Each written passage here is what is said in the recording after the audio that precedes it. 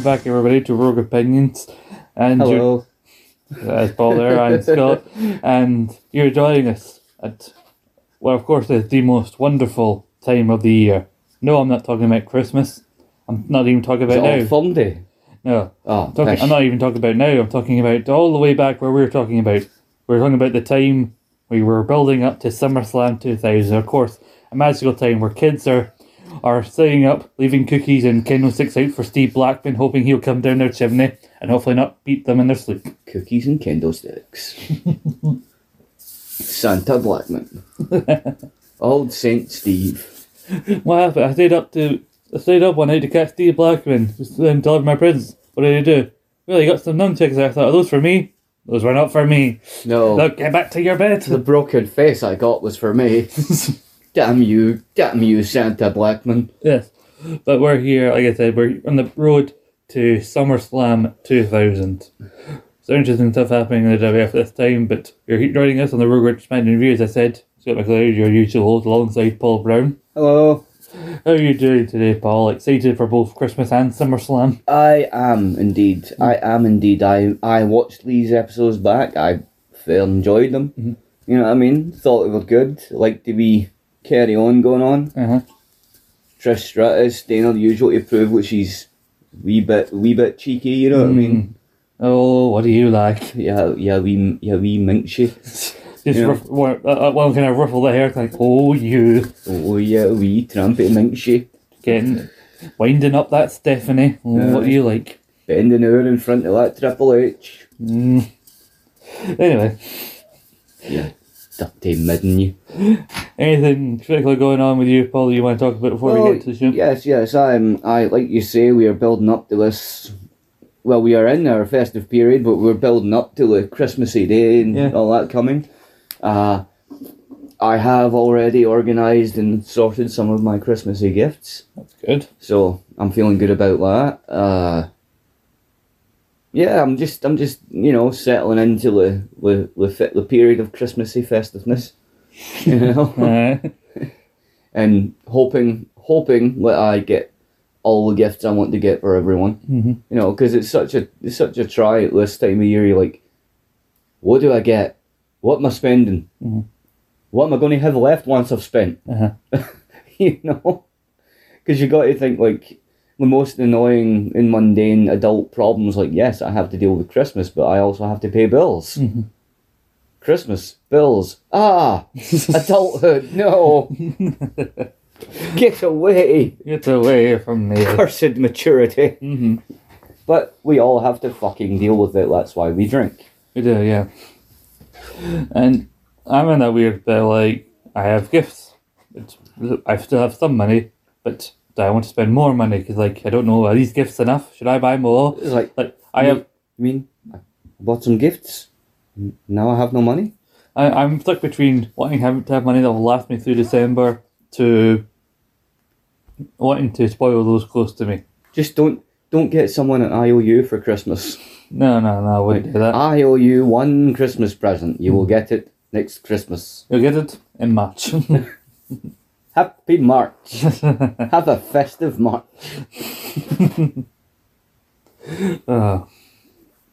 Jingle bells, you'll get shit in March. No before, because I've no got any fucking cash. There you go, I even made that fucking rhyme. I'm surprised at that. And there you go. I shouldn't have sang it though. No. Let's go back to the time we didn't need to worry about money at Christmas because we're right in the middle of the summer. It's the summer of 2000. And I was maybe still in school then, or just about out of school, but I was still young, damn it.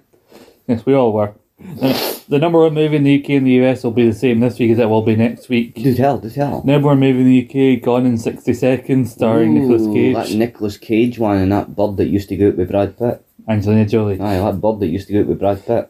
And number one movie in the US, Hollow Man. That is a fuck. Have you seen that? I've not seen Hollow Man. That is a fucking great movie. I strongly recommend you, if you get a chance to see that movie, you see that movie. It is great. I know Kevin Bacon's a fucking psycho in it. Well, there you go. And Skunk and Nancy are on the soundtrack, which is really cool too, because they're a great band. Well, thank you for the heads up. Mm-hmm.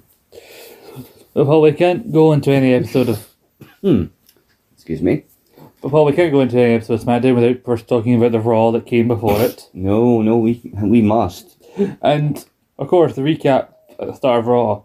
Could it be the ongoing, shenanigans of Shane and the conspiracy? The conspiracy. The Rock's triumph. Rock struggles to hold on to the WWF Championship. No. Dealing with that pesky Benoit. No, of course not. The whole opening package of Raw and the opening segment is all about the ongoing marital strife between Triple H and Stephanie. Oh, that was must-watch TV. Like, yeah, fuck your WWF titles. We've got a marriage to see Got here. a marital strife going on here. So we hear that, and then Triple H opens the show in the Georgia Dome in Atlanta. Basically, a big fuck you to WCW. Yeah. In the same venue where Goldberg beat Hogan for the title 2 years earlier. Mm. And so Triple H comes out with some flowers while the crowd chant asshole at him. And he comes out and he begs Stephanie and everything, gives her all this big spiel to get her to forgive him, like, oh, it was all a misunderstanding and everything. And it doesn't seem like she's forgiven him. And then comes Mick Foley, who throws a bottle of water on himself to make it look like he's crying, like, oh my so God. emotional. Guys, I gotta tell you, my ears, that is the biggest load of crap I have ever seen in my life. Triple H, you walked out on a mixed tag team match, or I think he actually at one point shows a recap of One that's definitely walked out. Well, no, it was definitely walked out on Raw. Right. But, yeah. But he shows a recap of the thing with Triple H and Stephanie and Trish on SmackDown to annoy Stephanie, and then because Triple H, you walked out on that mixed tag match, so tonight we are gonna have ourselves the first ever husband and wife mixed tag team match. It'll be the two of you, like right here in Atlanta, Georgia, and taking on The Rock and Lita. And then later on, I had to laugh. Well, I'll tell you why I had to laugh when we get to the match. But so then, later on, Trish tries to come to the locker room and say sorry to Stephanie. Stephanie acts all cordial, and then Triple H goes to say something. She goes, "Can you believe that bitch coming in here? I saw the way she was looking at you." And then later on, I saw the way you were looking at her. Aye. She was looking at you. You were looking at her. What you's up to, you couple of cunts. And then also later on, you have Stephanie saying like, "Well, you're showing Trish moves, like you show me some things and you showing her like." So he goes in to show her the same move he's showing her. He's like, "Now you bend over, and then you go between, and you grab my leg, Trish. Steph, I'm sorry, I was nervous." And then she loses her shit. You're like, Steph, damn it. And then she basically does the kind of something to what he said to her, like, you know what, the hell with the match, and the hell with you. Yeah. Those stuff in the back of him and buggers off, and he goes to Foley and he said that, like, Stephanie's gone and everything, like, oh well, I guess we're gonna have to find you a new tag team partner. Say, I don't know, Trish Stratus, and really like, no, this is what caused all this shit in the first place. This is your fault, you mad old cunt. And then she comes over like, hey, want to go for some more moves for the match? And he's like, get the hell out of here. May as well be like the Mo Barney and be like, get the hell out of here. And she appeared being like, and then fucking Triple H like, stop with this. Triple H just walks out with Trish, giving her a look as if like literally anybody but you, honestly. I'd rather be teaming with anybody but you. They take on The Rock and it starts off mostly with The Rock and Triple H. Trish tries to get involved, Lita takes her down.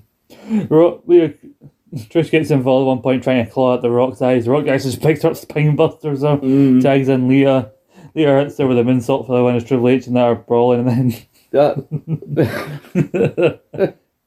Lita hightails it because she's Triple H coming, and then Triple H is down over Trish all laid down like, oh, for God's sake, the night I've had. I'm assuming that's what you're thinking. And then The Rock comes in, hits Triple H in the back of the chair. I know. He's down over her. Basically, I had to look away from the screen until this bit had passed because it was just cringeworthy. I was like, for God's sake. Imagine having every heat down there, Triple H. Christ's sake, guff awful. His nose was down there the 10 minutes for the rest of his face. But So she noticed it was happening before it happened then. aye. Literally, what you doing nosing in there? The Rock. Let's not make No, sorry. disgraceful jokes. It's disgusting enough. Conspiracy was at it again on Raw. I briefly mentioned he had Angle and Benoit versus the Dudleys, and an absolute fucking mess of a match. Oh, aye. No, it was an absolute mess on this episode of Raw. It was like literally, it was all confusing. The guys were in the ring and they didn't look like they knew what to do. Literally, I think maybe Angle kind of flips over and Bubba catches him in a bubble one, but Angle awkwardly falls as he hits over and like, and then Bubba had to awkwardly pick him up, spring off the ropes, then hit him with a cutter. Basically, the ref gets knocked down because Benoit gets sent into him. Big Show then comes in to beat up the Dudleys to help them win, but like, the Dudleys were outside grabbing a table when Big Show ran down. Like, that's a metal ramp. How does a guy 7 foot, 500 pounds allegedly, running full speed down a metal ramp? How do you not hear that? Yeah. How does Amanda Big Show sneak up on anybody? Yeah, I wonder. Then Especially according to The Rock. How The Rock always said at this point, especially because he goes. Yeah, Big Show then later on came out to fight Kane, and the match never really got started because he started fighting with Kane before the match. Then Angle and Ben were trying to beat him up. Yeah. I put a funny bit in my notes here. Shane tries to attack Kane, foreshadowing their feud in 2003. And then the Dudleys come out with chairs to chase the heels away. The heels bravely run away. But the stuff I mentioned about Stephanie and Triple H and the awkward situation at the end of Raw is what's recapped at the start of this, and I do like that JR's line here. For the sake of her marriage, I hope Mrs. Helmsley is not watching this. Also, DX got a match with Head Cheese on Raw. A brief reuniting of Head Cheese, so like, because obviously there was all stuff. DX, you mean Road Dogg and X-Pac, Yeah. right? Well, yeah. Yeah. They came out as DX. Let's be legit about this at this point. It's just Road Dogg and X-Pac because Triple H doesn't care and Billy Gunn's injured. Yeah. And China's got herself a better role with Eddie. And Billy, they've been going after the Hardcore title previous week and that to no success. So Blackman was very against having to team with Al. and Al sitting backstage singing "Reunited" and so good. Literally waved his head back and forth with sunglasses on, like thinking he's Stevie Wonder. But Al accidentally hits Blackman with a candlestick during this no DQ tag match, costing them the match. Yeah. Which is unfortunate. But every so often on this show, I see a match, it's usually an opening or undercard match, never a main event, but I see a match is like, wow, this is the most 2000s match to ever 2000. Most 2000s match to ever 2000. I like your thinking, man. And every time I think I've seen the most 2000s match, a new match comes along to top it. And the current champion right now is this opening match for SmackDown after the opener, Triple H waiting for Stephanie and basically tells Trish to fuck off when she tries to apologize. Like, you know what, this is all your fault. It's your fault. I haven't spoken to my wife in 3 days. It's all your fault. Just get away from me, okay? Yeah, with me, you're a jinx. He's like, see if you won there, Bob, that pure battle, you solid. See if I was a Dudley. I would find something hard to strike you with. But anyway. Get away or I will strike you with my ring hand. X-Pac takes on Scotty 2 Hotty at the start of this show. This is the new champion of most 2000s match. Apparently because Scotty is so over and X-Pac heat is so rife. Yeah, like literally, Bell during rings, this match, the early crowd throughout most of it going, X-Pac sucks. Literally, Bell rings, X-Pac sucks. Yeah. X-Pac. Literally, there are times where X-Pac's been in a tag match, stand the apron, not doing anything, or times where he's been on commentary for someone else in DX and sat there and the crowd chant X-Pac. So like, and I imagine X-Pac's like, I'm not even doing anything. I get no regard. No regard.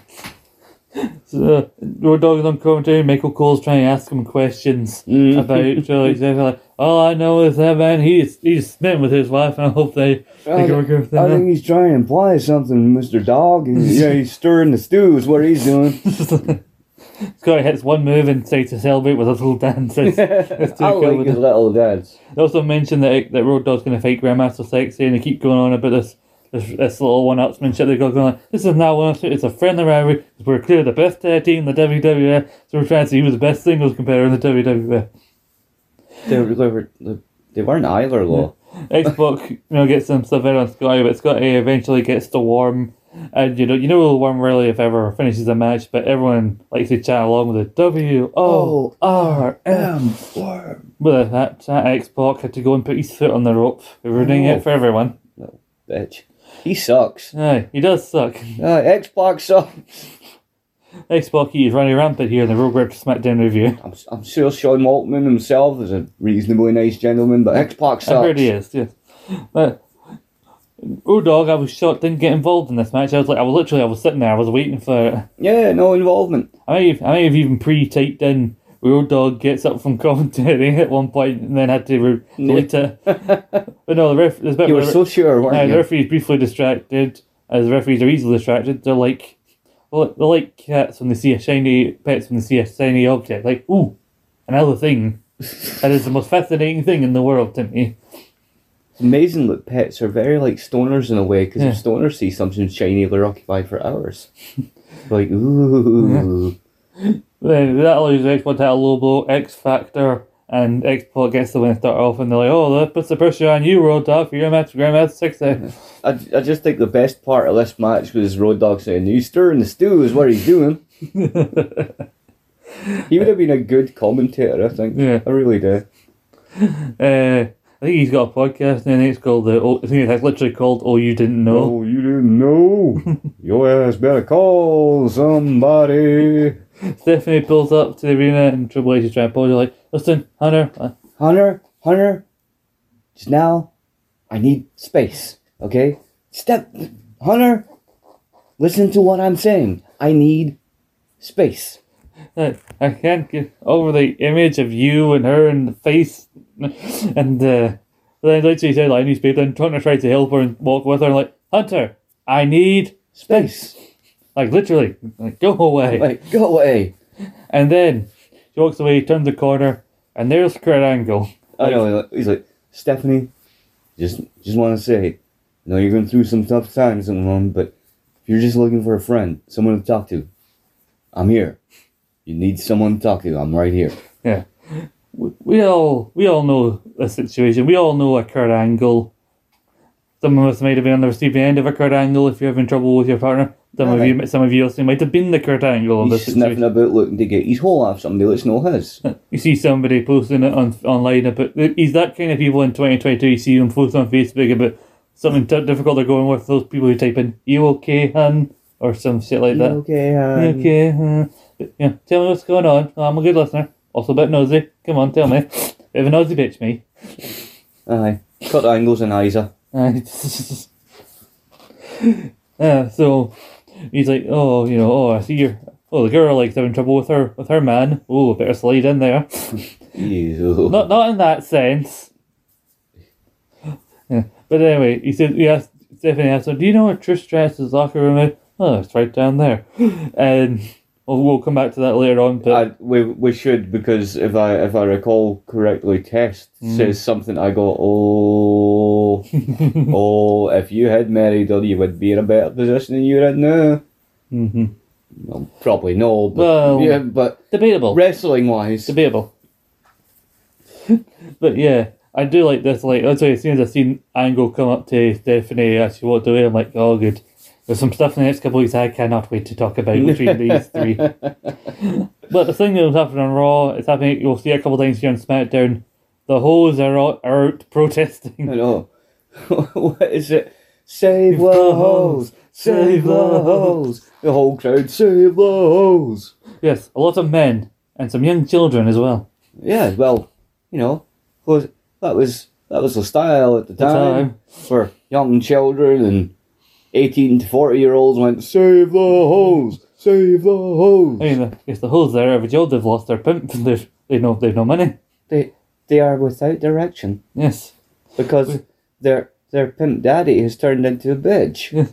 They have, we've got two main hoes, a blonde one who I believe we later revealed to be called Mandy, and then Victoria. We have Victoria, who, ironically, at this point, she'll go on to be like a great wrestler. she at this point in 2000 has no clue about wrestling.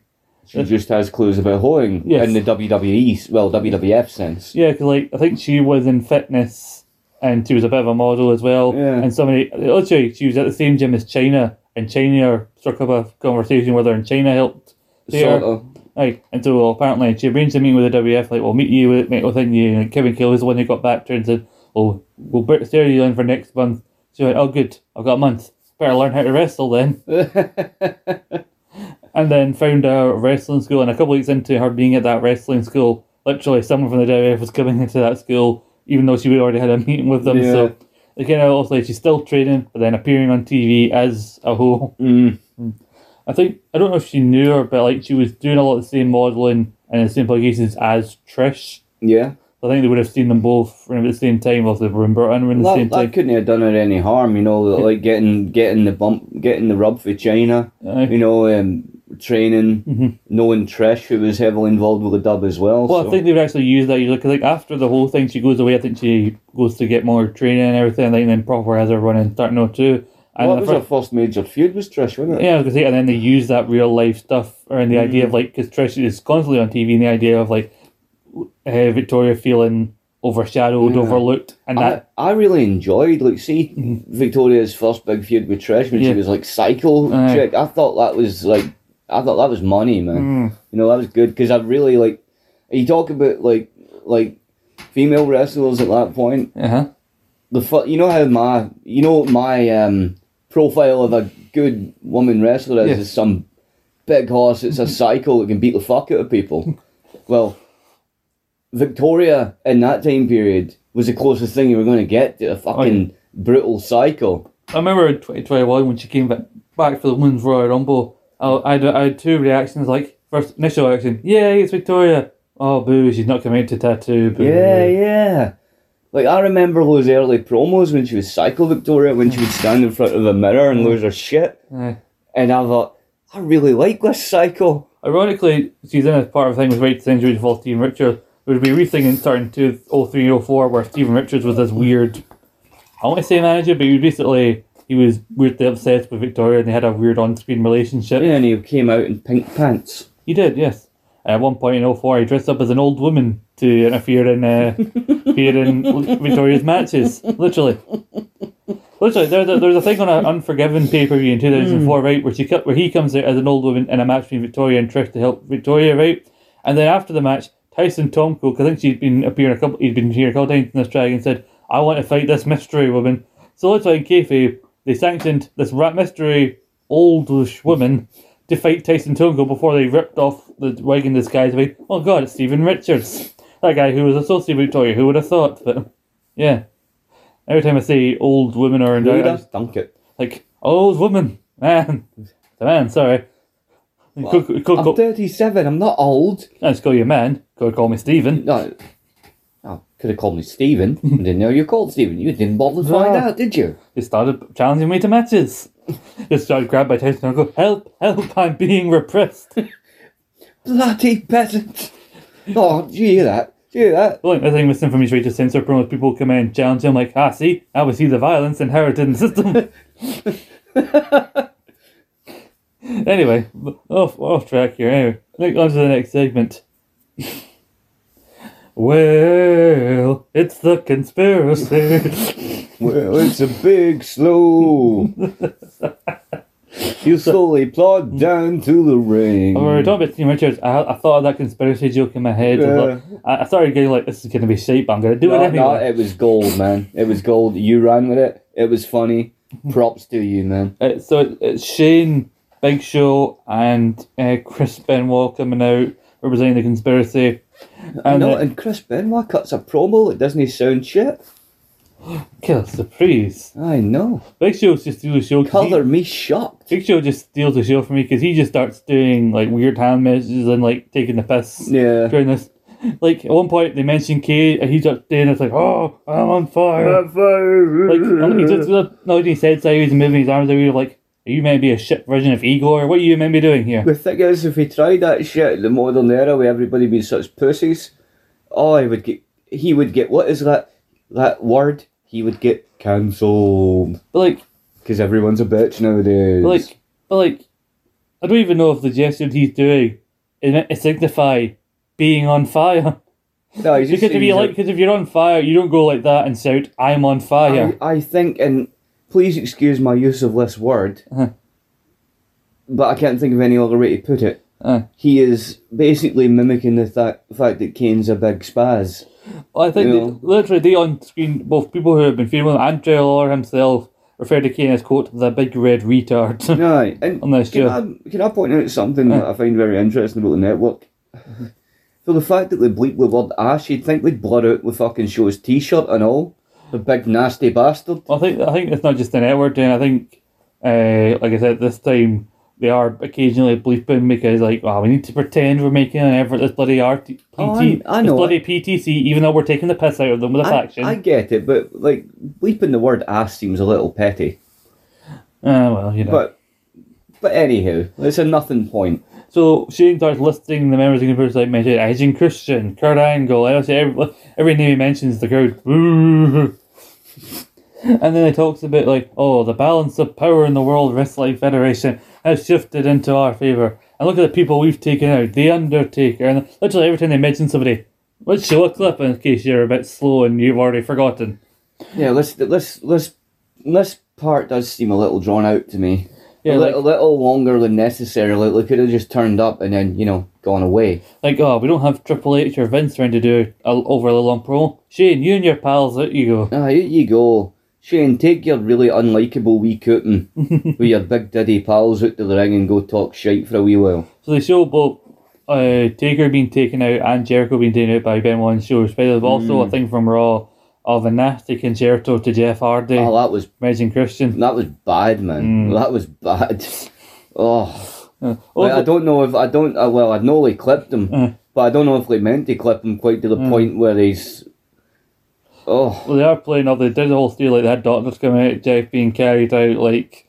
It was weird, like, they say, like, we didn't know exactly the severe concussion. Like, you must have had some inkling because you make references to the severity of him being hit in the head with an unprotected chair shot. But he didn't stop people getting hit unprotectedly from chair shots. No. In fact, I think you have one, a nasty one in this very episode. Oh, you do. The recipient of such is Matt Hardy. Yes. And my God, I've seen it in... I like me some good old school chair shots. Yeah. But my God, I went, oof, that looked sore. Look, there's that clip of like Ken Shamrock tearing the rock to hit him with a chair, and he just does it for long. And he clips someone. And he knows that even Ken Shamrock will look at that and go, this chair shot on this mat, and go, oh, that's a bit far. Oh no, you mentioned the Shamrock one. That one was fucking vicious, man, because that was like fucking prime heel Rock. And Shamrock's going, come on, hit me. And the Rock goes, well, you fucking said it. Boof. Apparently in real life, the reason that Jericho and Taker have taken some time off is both of them in real life are off to getting married or whatever. Or off to get married. Oh, that's so sweet. Who was their best man? I don't know. I always knew those two would find each other. It was maybe Triple H was maybe his best man, but he went on for too long. Everyone fell asleep during his speech. On a costume, I'm bored myself now. When I met The Undertaker, there was one time me and Shawn Michaels, one time Jericho called me. I told him to buy a fucking meth and I hung up on him. We both laughed about it. Jericho's like, I didn't fucking laugh. You're sounding more like Stu Hart now. Hey. Some kind of whore there.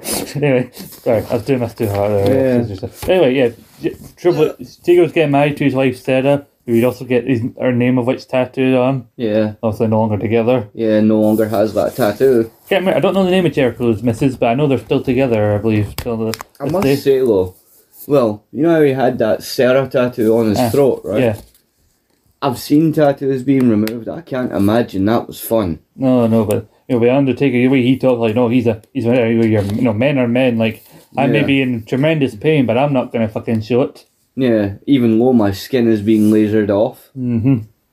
Jericho's wife, I don't know much about her. I know they're still together. I know she allegedly was at that that January 6th riot, but what's she need? Allegedly. Yeah. It's ignorant. Basically, it's better to say they're still out talking shit. show the replay and everything, and then they talk about The Rock and Kane as their next victims of destruction. Or like, if we target you as our victim, then whenever we want, we can take you out like that.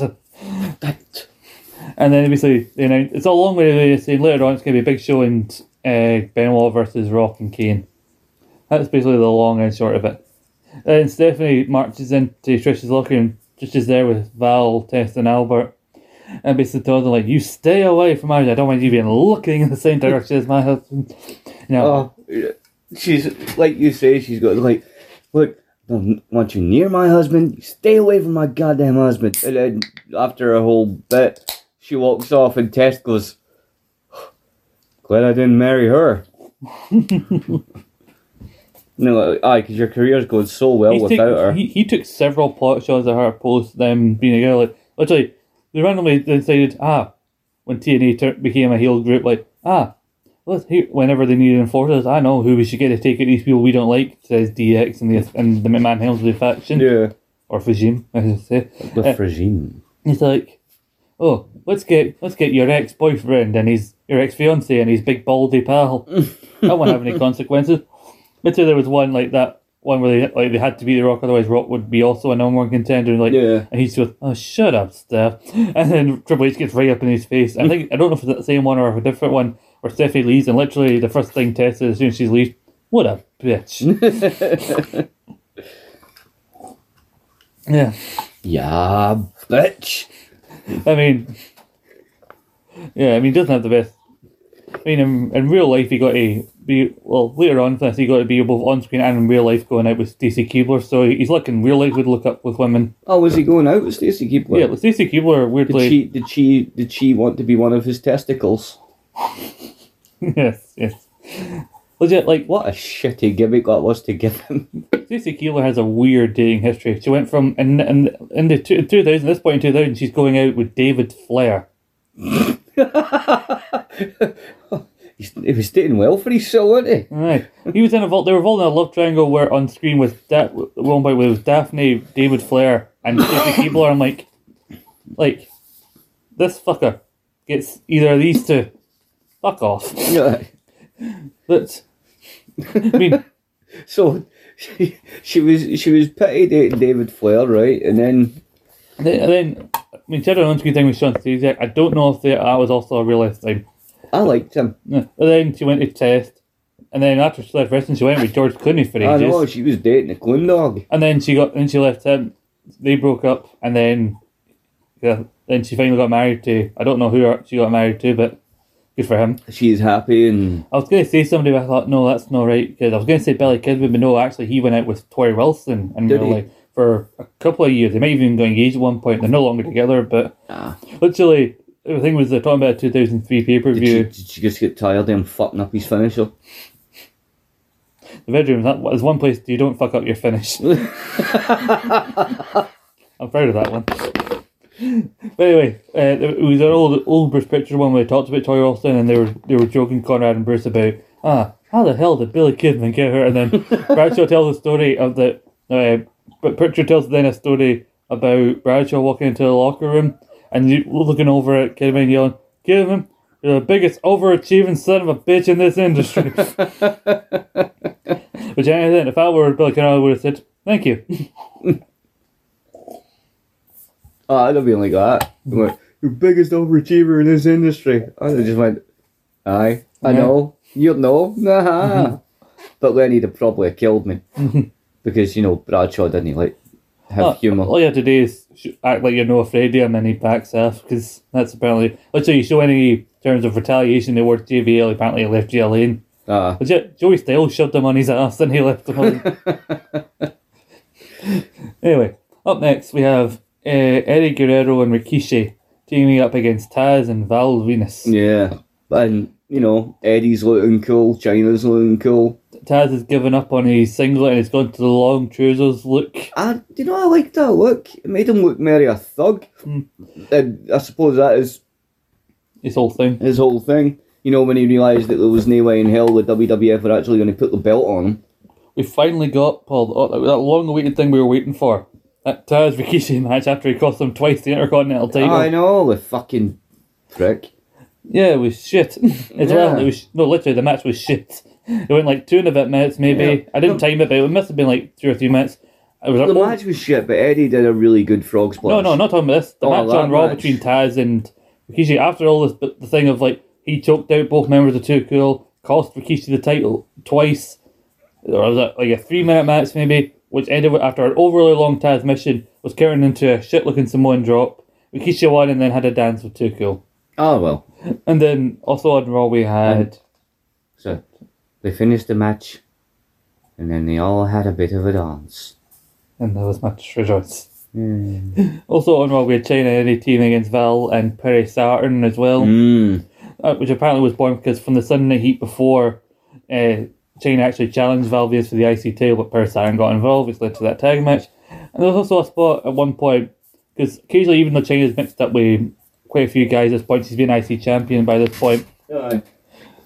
Like, there are moments where every so often someone does a move on China, and it's like, oh god, how can you do that? I mean, she's still a woman after all, but like, there's a point where Val Venis starts punching China, but he doesn't do like, he hits a punch and she goes down like, oh god, don't punch a woman, Val. Like, it's like he does the usual work punches that you do on anybody, like, and then she just sells it as normal, like, which again is a small insight into just how China was treated compared to all the other one. Like, China basically just takes your generic punch or right hand from a wrestler and she just sells it as normal. It's not a big deal anymore because she's fucking China. Aye. That's how eventually that's how I see Rhea. You know? Like our last discussion we were having, I strongly see Rhea being one of these modern wrestlers that will eventually challenge for a main title. Well, the Raw match saw Eddie and China get the win after a Hurricane Rana into a roll up by Eddie on the Saturn. But this match here, they also advertised a thing. China, the latest issue of China's new Chaos comic. The minute I saw that, I knew I had to find it for my collection. I have to. Let me tell you, some people might think that maybe you're a bit young, or maybe just it's just a gap in your knowledge of comics. I don't know much about it, but well, here's a section I call I definitely did not copy this off of Wikipedia. Okay. Chaos Comics, which it's called Chaos ! Comics, so it's Chaos Comics. So Chaos Comics was a comic book publisher that operated from 1993 until 2002, mostly focusing on horror comics. The titles included Lady Death, Purgatory, Evil Ernie, Chastity, Jade, Bad Kitty, and Lady Demon. You know, those titles we all know and love. I bet they're good. But they had 5 WWF titles done by Chaos Comics as a bit of integration. Literally, I think this is, for people who only know a bit about Chaos Comics, this is like the most famous thing they ever did. The China comic. Well, no, the WWF comics they did. China, The Rock, Mankind, Austin, and The Undertaker. Wow. But they did it as like Ministry Deadman Undertaker. I'm betting that if I could get all of those, that would be a hell of a thing to have in my collection. I heard a brief thing about this China one about basically that all these comics are basically so self-flagellating about how awesomely all these guys are. I heard about the Undertaker one because I'd heard about a podcast talking about they'd done a show where a couple of the guys on it like read over the Taker comics. Yeah. But basically the impression I got from them is that they didn't find them the Undertaker comic very entertaining. So if you're out there and you've read these comics, or if you somehow have them, or any of them, sell them to me. Let us know. Tell us what you think of them. But then comics are a lot like films or books. If you ask me, look at what is not so good to one might be quite reasonable to another. You know. So like they did a lot of run of China, did Taker. So I think they would have done a run in the 1990 to 2000. So this is like peak for Chaos Comics because, like I said, they ran until 2002. So clearly, after the partnership with WWF is done, really they didn't have they peaked to that point and they pretty much went out of business soon after. Yeah, it's a shame. Yeah, I mean I'm sure, however questionable the quality of these WWF Chaos Comics is, it probably can't be any worse than the 5 issues of Warrior comic book. Yeah, talking all about his distrucity. I recommend on YouTube you guys can find it. OSW did a full episode about the Warrior comics. Ugh. Literally, Warrior has a little thing where he writes something personal in like the start of every comic. He writes a little paragraph, bunch of paragraphs, like just rambling on. Literally, I think the third one, he's basically taking shot at his fucking. Literally, the third one, I think he's taking shots at his own artists. One of them, I think he takes shots at because he was delayed because the guy had a serious illness at the fucking time. Because that's the kind of shit that. It's the kind of piece of shit that guy was. Wasn't Mr. Hellwig a mad sort of right-wing homophobic racist? Yeah. I think he got most into that after he met his missus. Is she a right-wing homophobic racist too? Yeah, she's interested in conservative politics, that's how she phases it, and then she introduced him to conservative politics. Apparently he was a bit of a prick even before then, and then went on into that, and then that's where he started his whole speaking engagements. But anyway, he wrote... Sorry about my phone dinging. Sorry. But he wrote these comics before he got into all that shit anyway. Yeah. He was a butthole though. I hate speaking ill of the dead, but he's a cocking. But at least, the one thing you can say about him is for all the much of a cock as he was through his career and whatnot, he made good in the end up. He really did. So it's a weird thing about wrestling. Some of the big people who are the biggest faces of their period are also the biggest cunts in real life, and some of the biggest heels are some of the nicest guys in real life. Yeah, well, you talk about dicks behind the scenes and not on camera. You've got Warrior, you've got Shawn, you've got Brett. You've got Hogan. Hogan. Brett was a whining bitch behind the camera and just a bitch on camera. But you had, well, like I said, the whole idea of like the best heels being the nice guys in real life is probably why we have so many great Canadian heels. Yeah. Jericho, Owens, Edge, Christian, others. I'm sure there are. Owen. Yeah. Although I bet you if Jericho wanted to now, he could pass very well as the old woman for the Goonies now if he wanted to. Anyway, back to this match because there's really not much to say about it. Literally, Taz barely even gets tagged in at all. Really, I don't think. From what I can remember. Commentary also pushing the comics. Val gets word over Eddie and Rikishi. Val still got the big tape around his ribs from the match at Fully Loaded. There's a bit where like they both grabbed Eddie and Rikishi grabbed China's hand on the outside. They're putting the boots to Val. Stomp, kiss China's hand. Stomp, kiss China's hand. And then like Taz does fuck all. Eddie was a character. Taz does fuck all while he had a super kick from Rikishi to then Eddie gets up in the corner. I didn't even know this was the case because I know he struggled to find a new finisher, but Eddie's got a thing wrapped around his elbow and he kind of looks at it. Rikishi's encouraging him on. This is the first frog splash Eddie's hit since his debut, where in his debut match on SmackDown he hit their frog splash and dislocated his elbow. So literally it's a case of, do I do it again? But now Eddie's back, he's doing the frog splash again. I know, it was a good frog splash. Good frog splash. Taken from Art Barr, who I don't know if he either invented it or if he didn't invent it, he was definitely the innovator of it at the time, who was also a mentor and tag partner for Eddie, who died in like late 94, and Eddie basically took on the frog splash from then on as a tribute to him. Aye. That's quite a nice thing. Also heard a story about Art Barr from William Regal, where at a show ahead of that One Worlds Collide show, I think it was a big crossover where they had AAA guys, had WCW guys on it. Art Barr was backstage at a show bragging about how much money he and Eddie were going to make because they were going to lose a match where they would lose their hair. It was like a match-free hair match, and I can't remember the name of their team, but like basically they were these basically guys in Mexico who are super patriotic for America, and so they were heels, and so they're fighting two masked wrestlers. So it was mask versus hair, the biggest match. Like literally, no matter who you are, if there's whenever there's a mask v mask match or a mask v hair, or any of those kind of matches, those always a Mexico main event over the title. Yeah. Because of that. Well, because the mask is so important in Mexican wrestling culture, you know. Yeah, and the idea that they take it off as a sign of humiliation and everything, and then after that, when you've lost your mask and you've got nothing else to put in line, then it goes to your hair.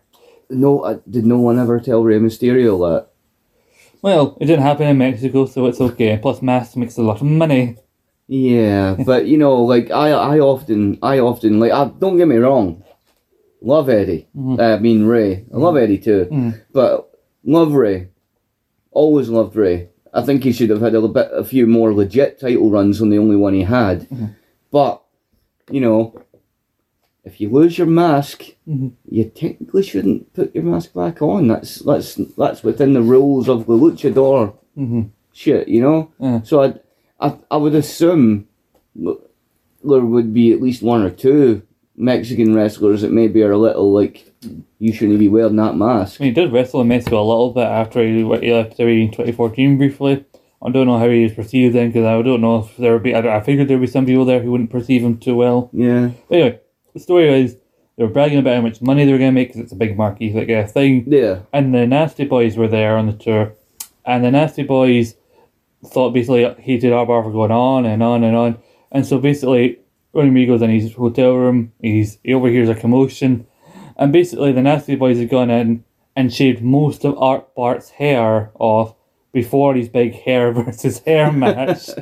And so he talks about how, if you watch that match, you may not notice that not a lot of people did, most of the hair that gets shaved off is actually extensions put in to Art Bar, because his hair got shaved off by the Nasty Boy because he was too much of a blowhard. Like he said, I can't remember the number that he said. I don't think we could remember, but it's like, I don't think the figure that he said was the much money they got made, because he said like since then he's asked Vicky Guerrero like, oh, like, because you were 30 at that point. By that point, like, would he have made that point for any kind of match? And she basically went like, no, he wouldn't have made like that much. So Eddie never wasn't making the big money until he was in the dub. Eddie wouldn't have made that much money in Mexico for that one match, whatever the number was. He clearly wasn't making it. So basically, Art Bar was trying to make himself look like the big man on campus and got fucked over by the Nasty Boys. The Nasty Boys were like, look, mate, fuck you. You want your hair? I'll tell you what, we'll do it for you for free. They didn't even do it properly. I think they do like shaving foam and like shit like that. They and, made an razors. One razors, like he came out there with shaving foam and holding bits of his own hair, like, the fucker shaved my hair. Like, what was I on about? Eddie had the frog splash and he won the match. Aye. So then Commissioner Foley in his weird office in some of this weird chain-like closet thing is called both Triple H, Stephanie and Kurt Angle, because also I should mention Triple H is also fined $5,000 by Commissioner Foley, and Stephanie when did that like it's alright, like it's alright, like I'll handle it, my family's got loads of money. But then he says he has to find Stephanie as well, and then Angle comes in, Triple H immediately gets between like, I don't want you anywhere near my wife. Like, and Foley goes, Triple H, I happen to know for a fact that Stephanie and Kurt Angle are more than just friends. And they were like, no, Triple H is like, what do you know? Tell me. I know that they're more than friends. They're tag team partners. Tonight, with you, in a 6-person tag team match against Lita. And they're like, no, Lita's like, Lita and those damn Dudleys. Because my decision, because you go, it's final. Now that we're talking of Lita and the Dudleys, I can tell you the thing that amused me quite a bit. Well, you see Lita at this point in her career, right? Coming down in the baggy jeans with the fucking thong, right? And then you think to her recent appearances, wearing ugly trousers with granny pants sticking out of them. And you're like, come on, hen, you're not doing yourself any favours with that look. Come on. Put the pants in the trousers. We don't need to see your granny knickers later. I think it happens when you're in any sort of entertainment. Like, you get a look, it becomes popular, and no matter how old you are, you kind of need to stick with it. You just have to make sure you don't wear a thong. It's like, I can never remember his name, but remember, like, they took the piss of it in Family Guy, like the guy from AC/DC, who still dresses like a school child uniform when he's in, like, God knows how old he is now. Like, he's like, when I dress this, I didn't know I'd have to wear it as an old man. I didn't think I'd have to wear it for 60 years. Yeah. Right, I love Commissioner Foley. But then we get a sponge. Is that because his decision is final? It's final. I just hurt my leg doing that then. Respect the commissionary position. That don't sound right. But, so you're doing it wrong. I don't know what's wrong with me today. You're on fire today. I don't know what's wrong with me today. But it's the shock of me being professional before the podcast. That was what it was. Yeah, didn't have to warn Paul to watch to remind Paul to watch the episodes. He's already ahead of it. He's already got. Yeah, I watched the first one this morning when I woke up. Tobacco being wacko. I just be your sponsors Jeff Hardy getting concussion because they do that Lord Tobacco Company and then showing the flyby like. So that's where tobacco is wacko if you're a teen. Well, just as well Jeff Hardy's on a lot of things. He's much worse than tobacco. That's why I use. Yeah. I didn't want to finish that because I thought, no, that's too harsh. Yeah, but let's say that's why Victory Road 2011 happened. So like people are like surprised if he fell off the wagon many times. They're like, well, you think the guy who got concussions and so many injuries from falling off ladders and shit won't need a little bit of help just to make him get through the day? Yeah. Granted, that got a hold of him too, but the guy's only fucking human, you know what I mean? Weirdly, because like, he never suffered a proper long-term injury in wrestling. His proper injury that put him out long-term in wrestling was a thing that happened outside of wrestling, like 2015, where he was riding his bike and he fell off and broke his leg. Literally, that's the longest-term injury he's had that took him out of in-ring action, and didn't even happen jumping off a ladder or anything like that. Quite funny, that. I care for going to like stuff that Matt would talk about later on, and with him and Jeff, with he's sitting when he's encouraging Jeff to stay backstage, like, Jeff, there's a life after wrestling. I'll make sure you see that. And basically tells Lita to make sure he watches. Just keep him out the ring, alright? And Lita gives a look like, I'm not. How do you expect me to control him? Matt Geezer looks and say, well, he's concussed. Surely he can look after a concussed guy. Show him something shiny, he'll like that. Like, look at this shiny. Look at this shiny. So then Matt takes on Edge. There was no 5-second pause. Boo. I put in my notes.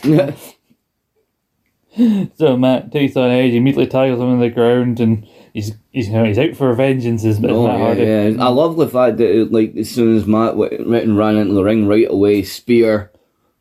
Like I thought of another one there. Like I know you're on a roll today, but we have to be professional. Well, professional may not be the show, but I'm gonna say it anyway. Like Matt's going after Edge because he can give his brother a concussion. It's not the worst thing Edge would do to somebody that Matt knew.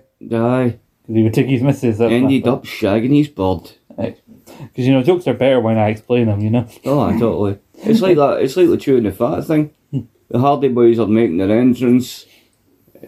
Edge is sitting there at the side with a wee sign popped up. I'm shagging his bird. So I thought, I was thinking, when I've explained it, it's like that politician's embarrassing. Yes, I mean that in the sexual context, for the avoidance of doubt. It seems the honourable gentleman has run out of patter. Well now. When Jeff comes out, it seems the honourable gentleman has forgotten how to climb a ladder. That bit looked... Yeah. That bit looked squiffy, man, because, I don't know if that was, a scripted bit, or if he just got squiffy. Because I think it was a scripted bit too. He sold it well. Oh yeah. Because he got up with the top of that ladder, he came running out with the ladder, twatted Christian with the ladder. So you mentioned Edge, sorry, before that. Matt gets word over by Edge Christian because they use the whole thing. If the ref's looking at Edge, Christian gets involved. If referee's looking at Christian, Edge does something to Matt. And they say Matt fights or back to does a moonsault. Every time Matt does a moonsault at this point, I'm shocked because it's funny. I still find it odd funny to see Matt doing moonsaults. Yeah. Edge gets past the chair by Christian. Matt tries to roll him up, prevent Edge from using it. Then, like you said before, Edge Jeff runs down with a ladder. Twats Christian with the thing, then he goes to set it up. Aye. Climbs up it, then gets a wee bit heat squiffy. Mm-hmm. And then he does a very realistic and fall belly first onto the top rope. And fucking, is all concussed and shit, and Matt's like, fuck, my brother's fucked. Mm-hmm.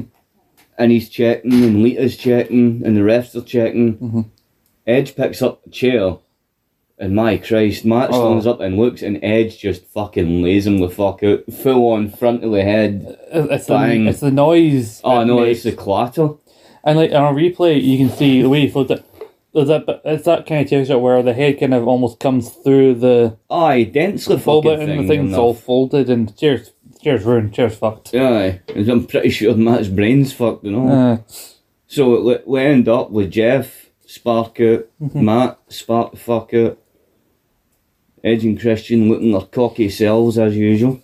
Referee doesn't bother ringing the bell. I think it's a no contact. Referee doesn't bother admonishing for a DQ. He's just like, come on, fuck guys, stop giving other people concussions when we've got people with concussions over here. I mean, I know you're there, Edge, with your lovely hair and your big smiley grin, and you've got your wee, you've got the wee runt with you. You got Christian with his big sunglasses. Aye. Christian with his big sunglasses, eh? Then we got back to The Rock is there with Kevin Kelly getting a promo about his upcoming tag team match, talking about Chris Benoit, anybody.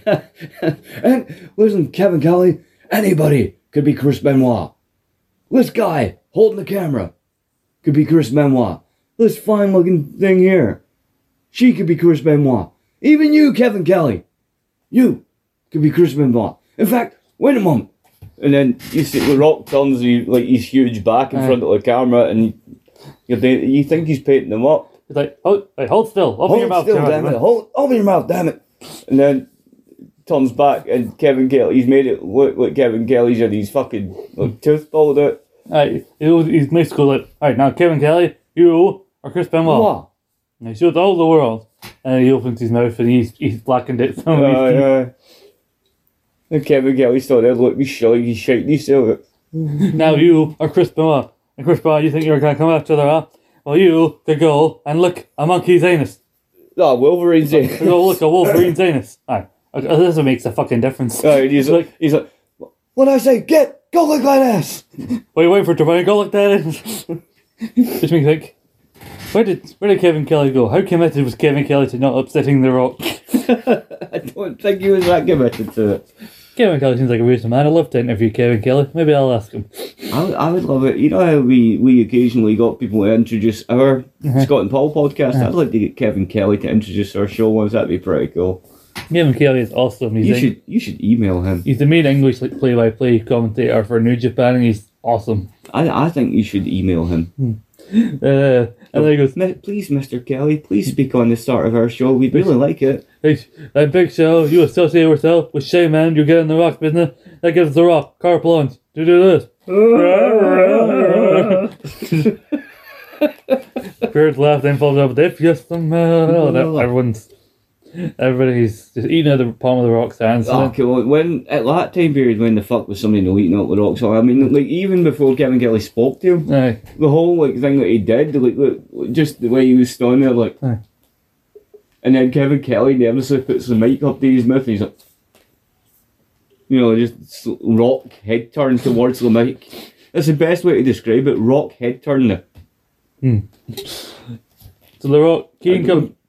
May I? I'm sorry to cut in. Sorry. My favourite, as I say, my favourite Rock promo ever was the one with the coach. What in the blue hell? What up, G? Get out of here, you sick freak. There's another one. So I think he gets in the sing Barry Manilow, and then he goes, sweet cream, an ice cream sandwich. What in the hell is wrong with you?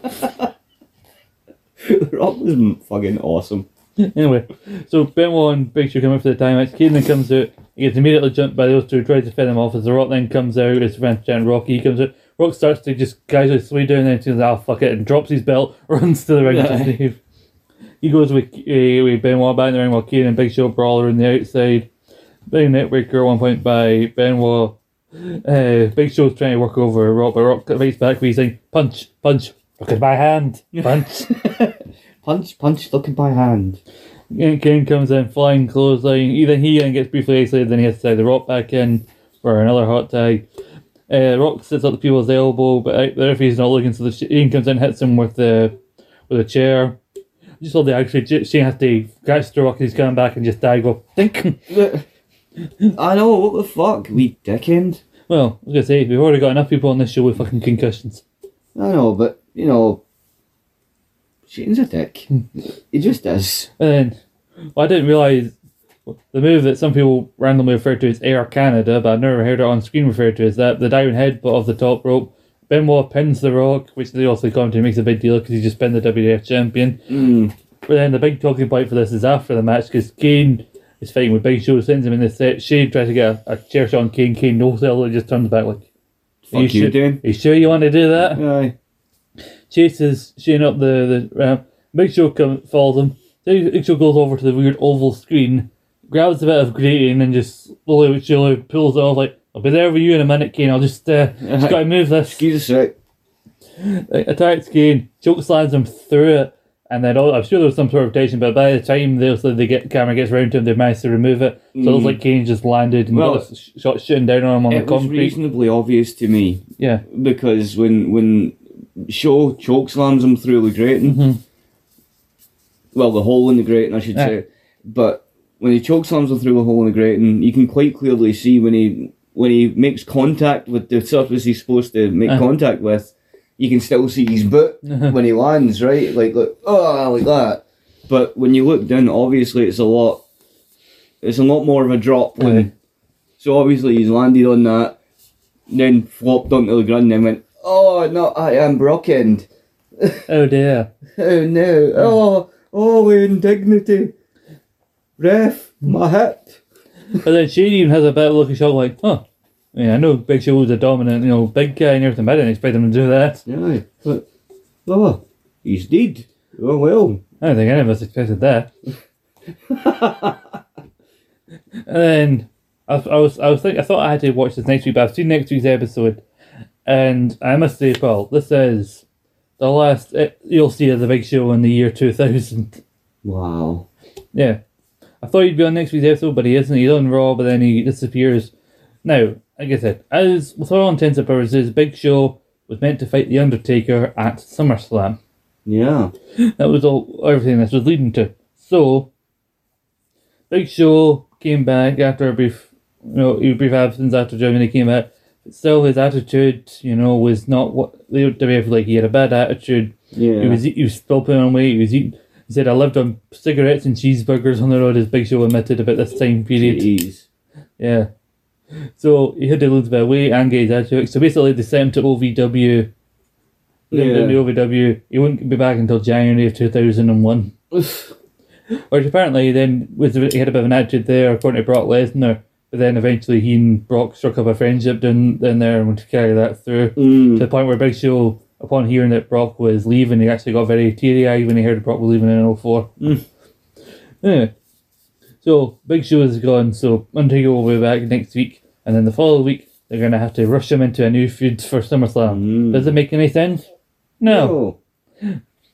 Let it happen. We'll talk about it when we get there. Anyway. So then we cut backstage to the APA locker, the APA's office, I should say. Yeah, the APA's office. Get it right, Scott. Yes. We cut back the big wooden door and everything. Right to censor sneaking into the APA's office.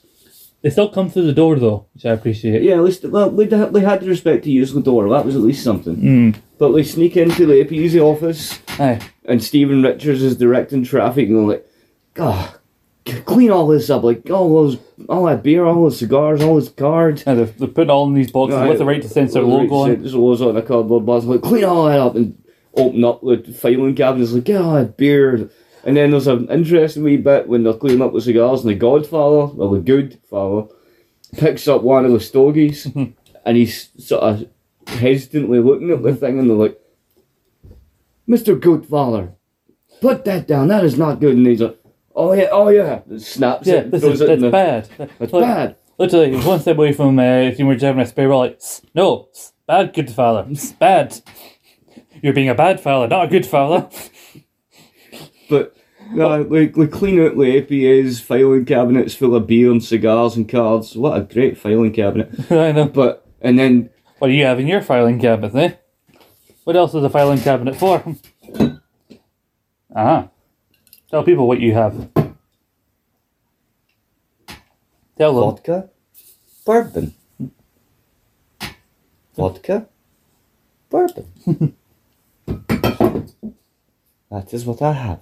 Good for you. Yes. Certainly not a filing cabinet, it's just a drawers. Yeah. Yeah, potato. 6 of one, half a dozen of other. Anyway. So... It's where I put stuff. Also, I love that when talking about the other members of Right to Censor, he calls them Mr. Buchanan and Mr. Goodfather. Like, yeah. That's not his name. Like as if in Steven Richards' world, it's first name the, last name Goodfather. No, it's just Mr. Buchanan, Mr. Goodfather. So we clear out all the APA's stuff, and then he has the cheek to take his wee sticky back label of the Right to Censor logo, slams it on the top of their desk, and then walk out, and then as he's leaving, he's like, right. And then on the door, on their APA logo, he's like, ah. He's like, yeah, that's it, closed, cancelled, done. APA, it's closed for business. Yeah. And then the highlight, which usually the highlight, but honestly, I'll say it's probably at least favourite of all the Steve Blackman hardcore title matches we've had so far. If I'm Because honest. Albert, right? No, this is next week. That's next week's Paul. Oh. This is Perry Saturn challenging Steve Blackman, and Oh, yeah. I'm like, Why is that bad? Because if you notice, the interesting thing about this, although it is not for both of the belts, it's a champ v champ match.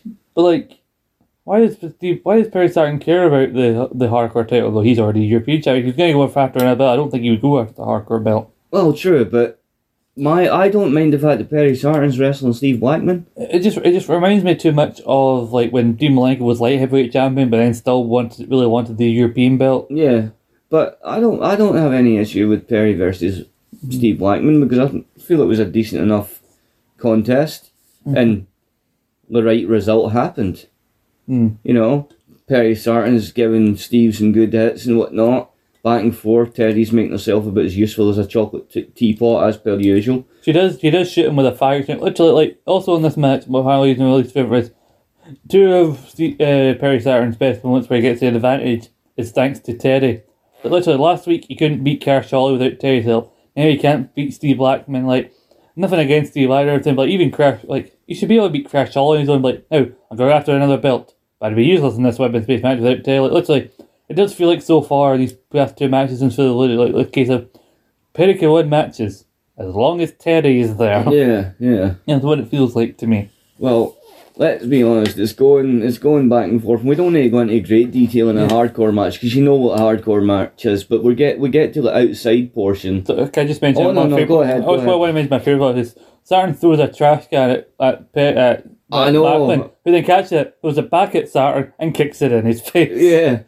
Which I thought was really good. And then Terry tried to hit him with a trash can lid that had been Blackman, and then Blackman goes after her. And like you said, we're on the outside. We're on the outside, so Perry comes out and gets into Blackman's face and starts beating him up a bit, and then they go onto the rampway. Does do quite a good dive. Oh, before that as well. yeah. But go onto the rampway and they're exchanging blows on the rampway, and then out of nowhere, his tag team, his head cheese compadre, comes out of nowhere and twats Saturn right on the dome with a head.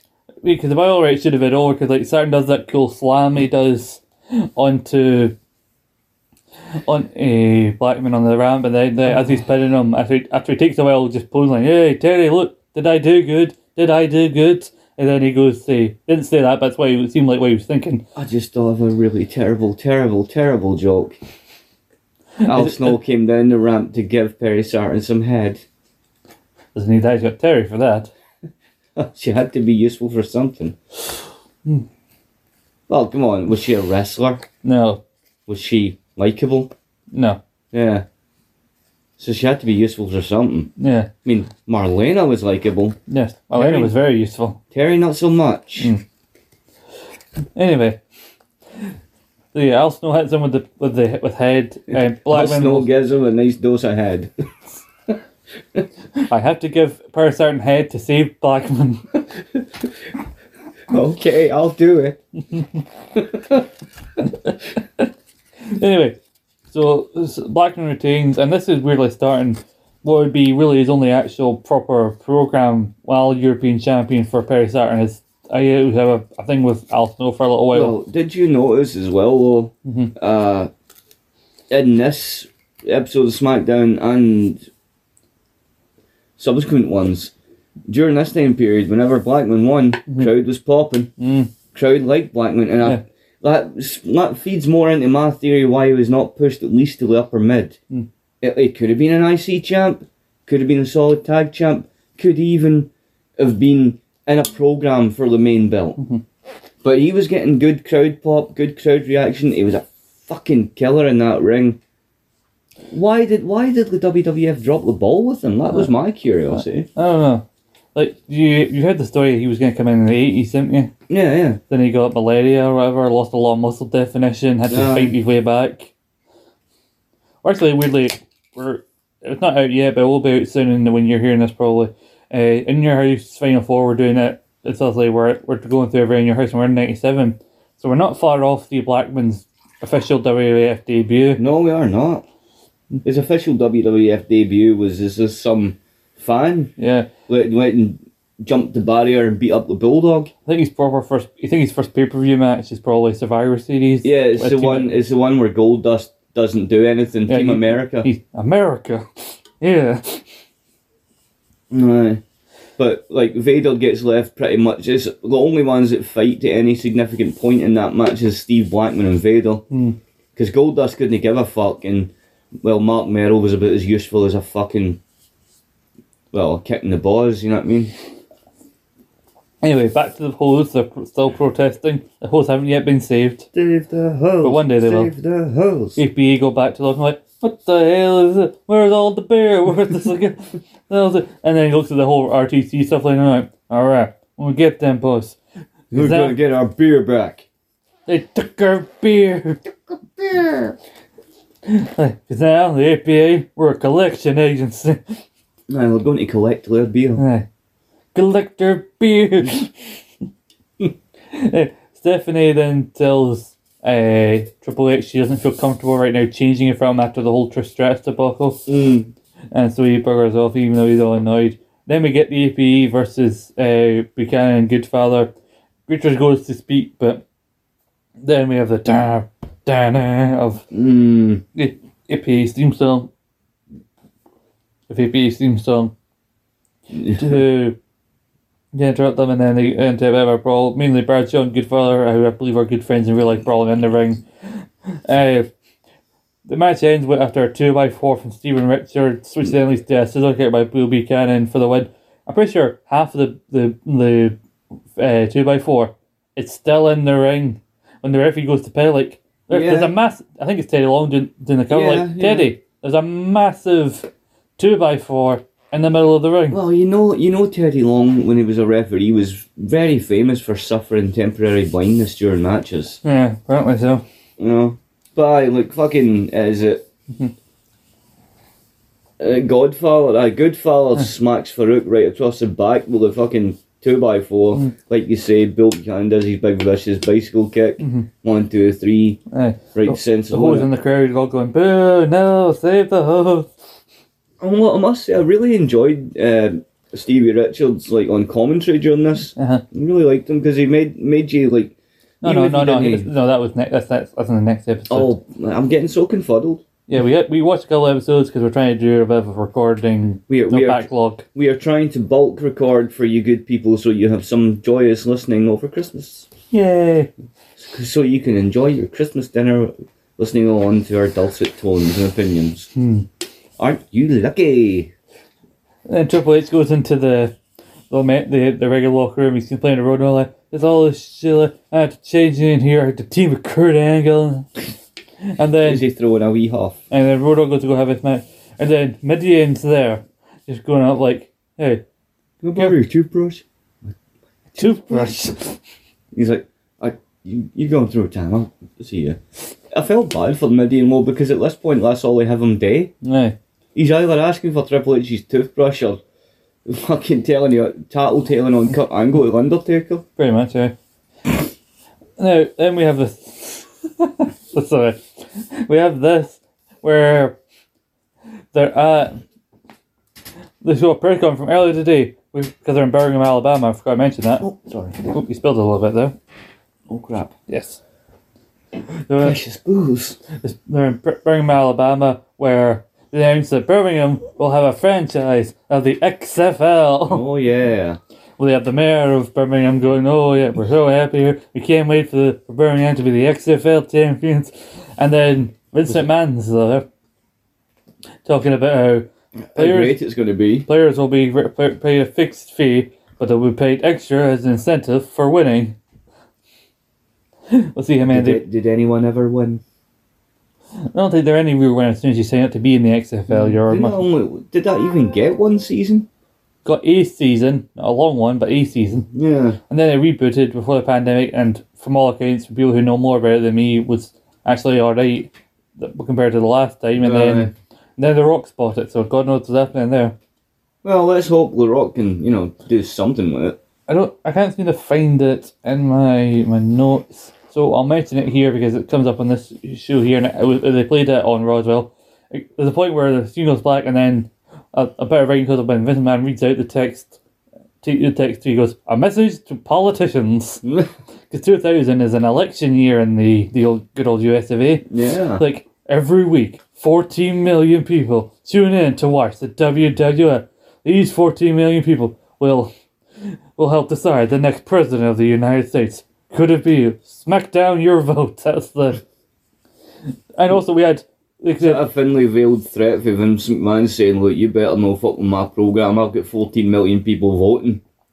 You're not far off there, Paul. I'll get to that in a second. Yeah. But basically, you had a couple of clips of Michael Cole reporting live from the floor of the Republican National Convention on Raw. Ooh. And then interviewing Robo Linda. Robo Linda's back. I'm sorry you couldn't see that, Paul. Oh, I'm so disappointed to not see Mrs. DeHeer talking whilst you're walking. Get to the polls and smack down your vote now.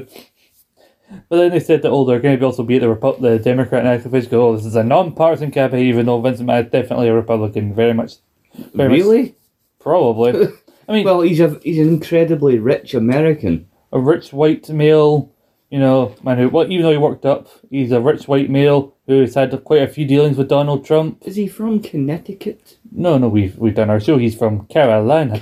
But we'd like everyone to forget that he's from Carolina. Why? Because he doesn't like reminded that he's a Southerner.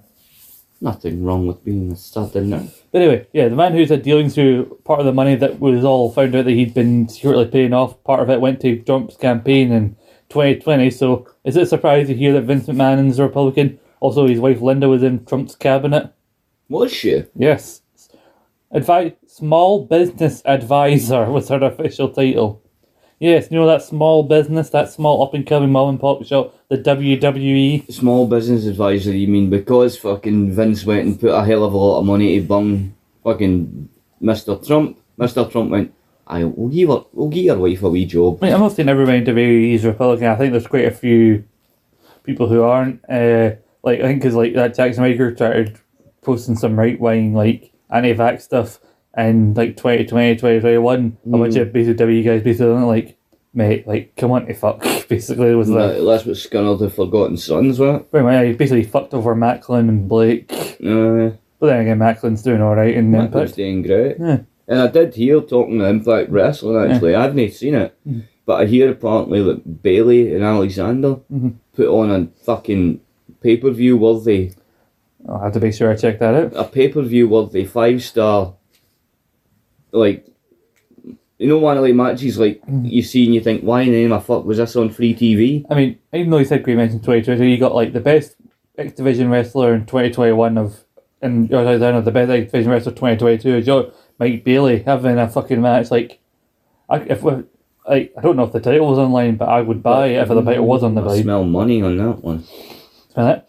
Smells like money. Oh, he's fighting Billy Ray at a pay-per-view. Smells that? Smells like shit. I don't see that.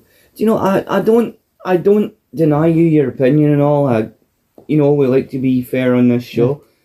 Well, on both shows, I keep forgetting. Yeah. But I really don't see it as negatively as you do. Because I will say one thing, and this harks back to the show we're covering just now, right? You look at Bubba Dudley in 2000, right? He's Bubba Dudley, he's a big horse, big fucking psycho. But you look at him now, he's even bigger. Because the major difference I noticed between that era Bubba and this era Bubba is that one of his arms now is about the width of both of his arms together. Yeah. Because he was one of the wrestlers that was a big, powerful bastard with wee scaly arms. Yeah. Devon had the big arms. And Bubba just did a lot of psychotic violence. But now, Bully Ray is a big, and I said to Brian, I really believe that theory. Let's see when a legend or whatever comes back into a company, especially in Impact because their shows are predominantly taped, right? Yeah. When a legend comes back into Impact particularly, on their first appearance back in, they'll look good, but within a couple of episodes, they'll be they seem to take a notion to get back into proper shape, and Billy Ray is in some shape. Yeah. I mean, he needs to. I think he's been missing leg day a bit, but Yeah. oh. But going back to this, keep stressing it's a non-partisan campaign. Like, we're not showing political allegiances because they've gone political, so they're probably not allowed to. It's a non-partisan campaign, even though he's on. Oh, Vince and Linda, massive Republicans. Massive bellends. Aye, Kane, Republican, even though he's meant to be a Libertarian, but that's a by the by more of 2022. Aye. Even though they're one of the most popular periods ever, as opposed to the, like, other than the 80s, where, like, even, like, maybe you can say the 80s are maybe more popular because, like, we say 40 million people, but I think it's been proven that more than 30 million people watched that shenanigans with the two Hebners and Andre winning the belt off of Hogan. Yeah. For a main event. But anyway, I think they over-exaggerate just how many people watch on a weekly basis, so it wasn't quite 14 million, but still, it's a case of, like, Vince saying to either candidate for running for president, like, he's saying, like, hey, there's a massive market of people who are wrestling fans. You should appeal to wrestling fans and appeal to people who draw them in because these people can be a major swing in deciding who's the next president of the United States. Yeah. But we're like basically trying to make these politicians, whoever's going to be the next president, think that wrestling is actually wrestling fan is an important demographic. So basically, he's going to encourage them to try and get ahead of them making any legislation that would negatively impact the WWF in terms of how it pertains to actually then putting on wrestling or how to present wrestling on television through television guidelines. Yeah. So basically, it was their way around to appeal to politicians to make sure they could pass anything that would be in favour of the PTC. And the PTC knew they were doing that because the PTC openly called them out on it because they knew, because PTC could tell, we know what you're fucking doing. But did the WWE get away with it? Yes, they did. Good, because quite frankly, and I've got to say that, and I know it's not really a big deal now, but quite frankly, fuck the PTC. Because I very much agree with the philosophy, like, no, you're not going to tell me or my children what to fucking watch or what we're going to enjoy or what we're going to be partaking in.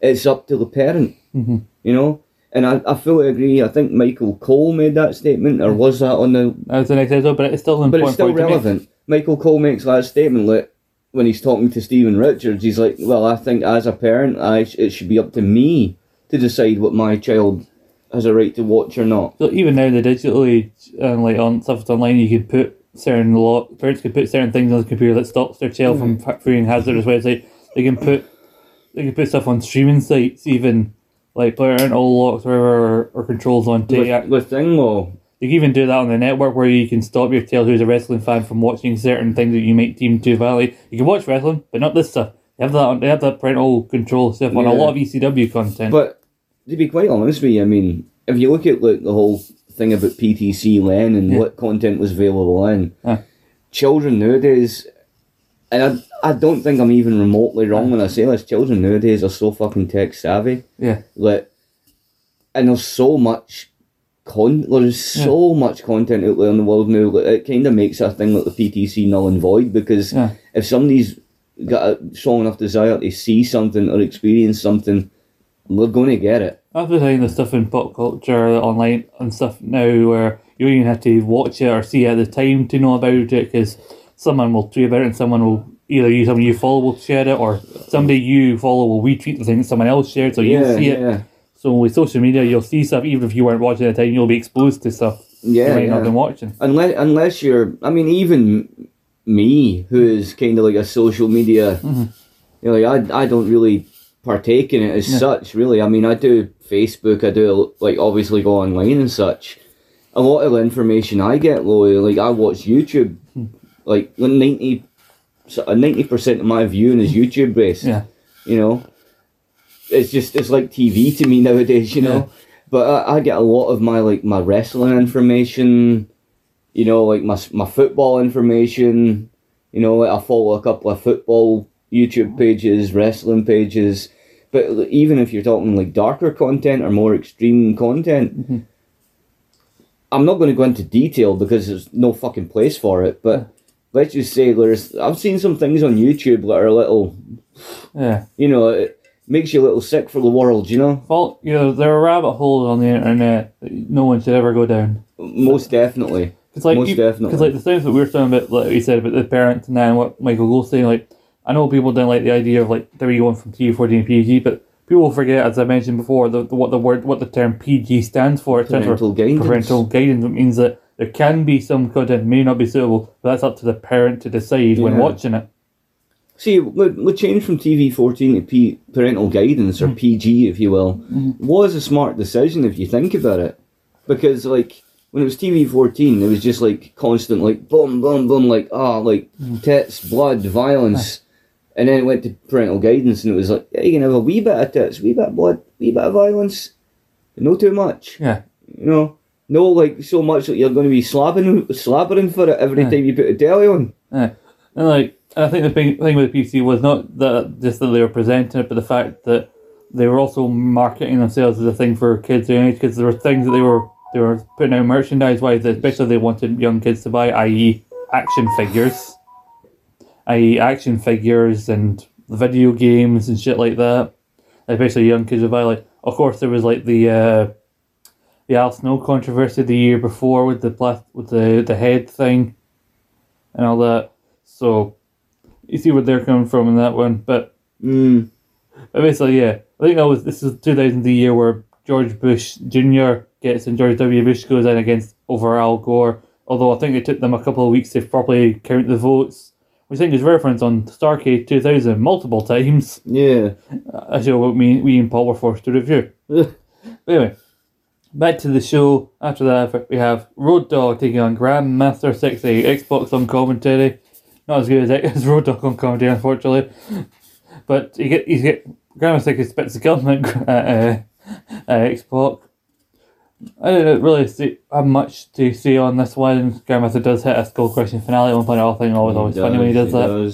Xbox gets up to pushing on top. So Xbox gets involved in this quite quickly, but Road Dogg never got involved in his match. Maybe that'll be a thing comes up later. But it's pushing off the top. But literally, it's not one of the typical ones where it's not one of the usual ones you see someone get pushed on the top rope, because Grandmaster lands on his feet and just turns him like, what the fuck are you doing? Get off the apron. Literally, the excuse that Xbox gave for getting up from the contact goes, oh, I gotta go tie my shoe. You had to get up to do that. Yeah. That's why people hate you, Xbox, because you can't even tie your shoe sitting down, you dick. Well, I don't know why you insist on making things so difficult, Xbox. Just tie your fucking shoe. This is why no one fucking likes you. It's just the way you say that. This is why nobody fucking likes you, man. Then he grabs Grandmaster. Damn it, Xbox! He grabs Xbox grabs Grandmaster. Go on, hit him, Road Dogg. Very obviously, Grandmaster ducks. Road Dogg essentially hits Xbox. Xbox would get involved this time successfully after the hip hop drop with the sunglasses on. Of course, he had to take time to put the sunglasses on. Hits the hip hop drop. And spin kick from Xbox, Road Dogg wins. I know.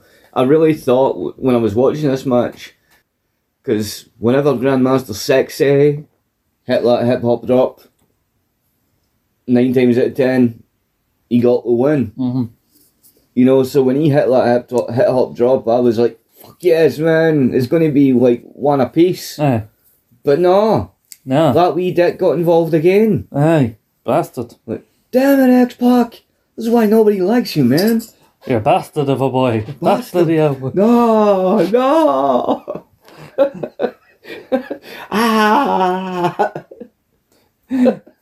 Watch Lemmy, people. It's great. Shane tries to get Triple H and Angle to, get on the same page, But not for the match, but for Stephanie's sake, for Stephanie. Like, that's a commercial where I put here, this is my exact notes. China with the cat and Trish beat up men to promote SummerSlam on a beach, or beat up men on the beach to promote SummerSlam. Because I think I laughed so hard with the fat man running and his big boobies shaking. Basically, like the Baywatch round with China in the red kind of swimsuit they see them wearing on Baywatch they run, and then all of a sudden our face changes, clotheslines the guy, and then Cat and Trish like perfect form. And they're like, man, they never learned pans up. There's a bunch of men just laid it like WWF. Jeff Boyardee presents WWF SummerSlam. the short Boyardee, which is the main sponsor, the overstuffed ravioli. Then it cuts to, I'm assuming you see the cat or stretch like just the midsection of a woman in a bikini, like, and cuts to like, Jeff Boyardee presents SummerSlam. Like, that is not the midsection of someone who eats bloody Jeff Boyardee. Don't you lie to me. Do you know, on a little side note, I watched. I can't remember what YouTube thing it was, but I watched a whole little sort of short documentary about the actual man. What's Chef Chef Boyardee? Boyardee. It Alright. was most fascinating. Oh, really? Most fascinating. I will discuss it with you after the show, but it was most fascinating. There you go then. There you go. There's A very interesting and nice man. Oh, there you go. All I know about Chef Boyardee, there were a lot of adverts. Like, there was one Big Show. Big Show did an advert with him where he's in a very small house and breaking stuff because he's big. And then there's one where Kane couldn't try to open a can and does his big, like, throw the arms down to burst the cans open. But then realised, like, oh, I can't eat this with my mask on. I don't know if this is Chef Boyardee one, but there's a similar, like, canned food advert which features Booker T in it, which is quite funny. Yeah. But anyway, cuts back from Griff. So Angle's there trying to explain his strategy to Triple H. Like, what's it? Triple H, I have to order this out. It's simple mathematics. So, H times I is more than D. What the hell are you talking about? Like, your 3 H's with my 3 I's is more than enough to tackle the 3 D's of the Dudleys. And Triple H is looking like, I cannot believe I have to fucking work for you. And then, but now we're here at our main event. Triple H, Kurt Angle and Stephanie taking on Lita and the Dudley Boys. Triple H and Devon start off until Angle is like forcibly tied. Triple H just tags him like, fucking you get in there. No. And then Angle manages to take Devon down to the mat and Stephanie gives him a look like, oh, she's very impressed by Kurt Angle. And then... Sorry, I was reading my notes there for a second and I think I've ran some words into each other. Or maybe it's autocorrected, I don't fucking know. Yeah. But sorry, this is what it's for. Triple H gets shots from Bubba and it's on the apron. What? Oh, yeah, no. He swings it. Because at one point... Have you found your way now? Aye. I'm not having a breakdown.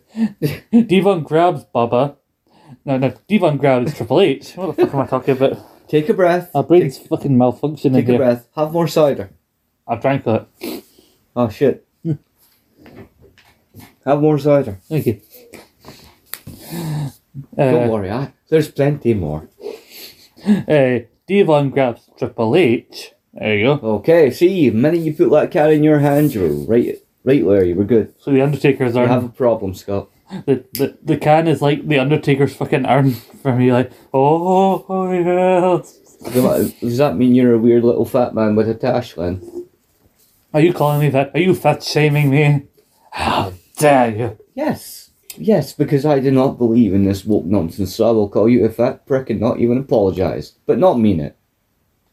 Bitch. Yeah. You can't be such a bitch. There, Devon grabs Triple H, and what I meant to say was he grabs Triple H, and Bubba hits him, and then Lita gets a shot in on Triple H. That's what I meant to say. That's what you meant. I know that's what you meant to say. You just had to take a while to get there, man. But then when Bubba comes in, Angle and Triple H briefly manage to work together to work over Bubba Ray Dudley. And Triple H is annoyed because Angle tags Stephanie like, look, Bubba's there, get him. And Stephanie... she comes in, does a wee... kicks him. With all the fucking...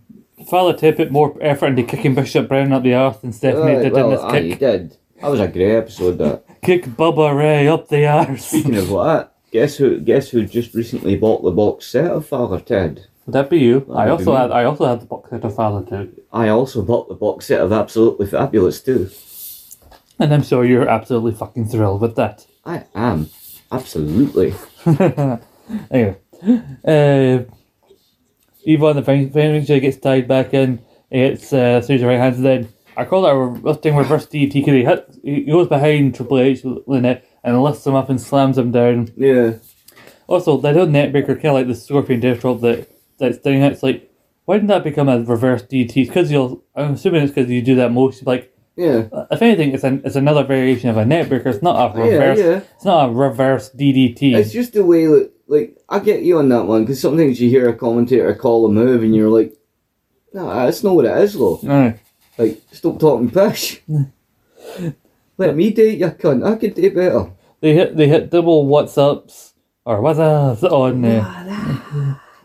That's officially a thing now. Where take them away. I think the commercial had already aired by this point, like a few months ago. They finally did it, and then they'll go on and do it long after anybody knows what that means, unless you watched it at the time. I know what the what's up mean. I saw the adverts. Oh, I just knew it was a scary movie. No, it was I think it was on the Super Bowl. That's why No, it everyone was knows a it. Budweiser advert. Aye, because it was on the Super Bowl originally. That's why everyone knew it. Yeah, but I knew it for Scary Movie with the killer phone and Shorty go, "What?" So, hey, what you doing? Nothing. Smoking some bud. Watching the game. What you doing, son? Nothing. Just chilling. Killing. True. What's up? I'm too gay. Pick up the phone. Yo, what's up? A great movie. Then they get a table and like, but they're both down.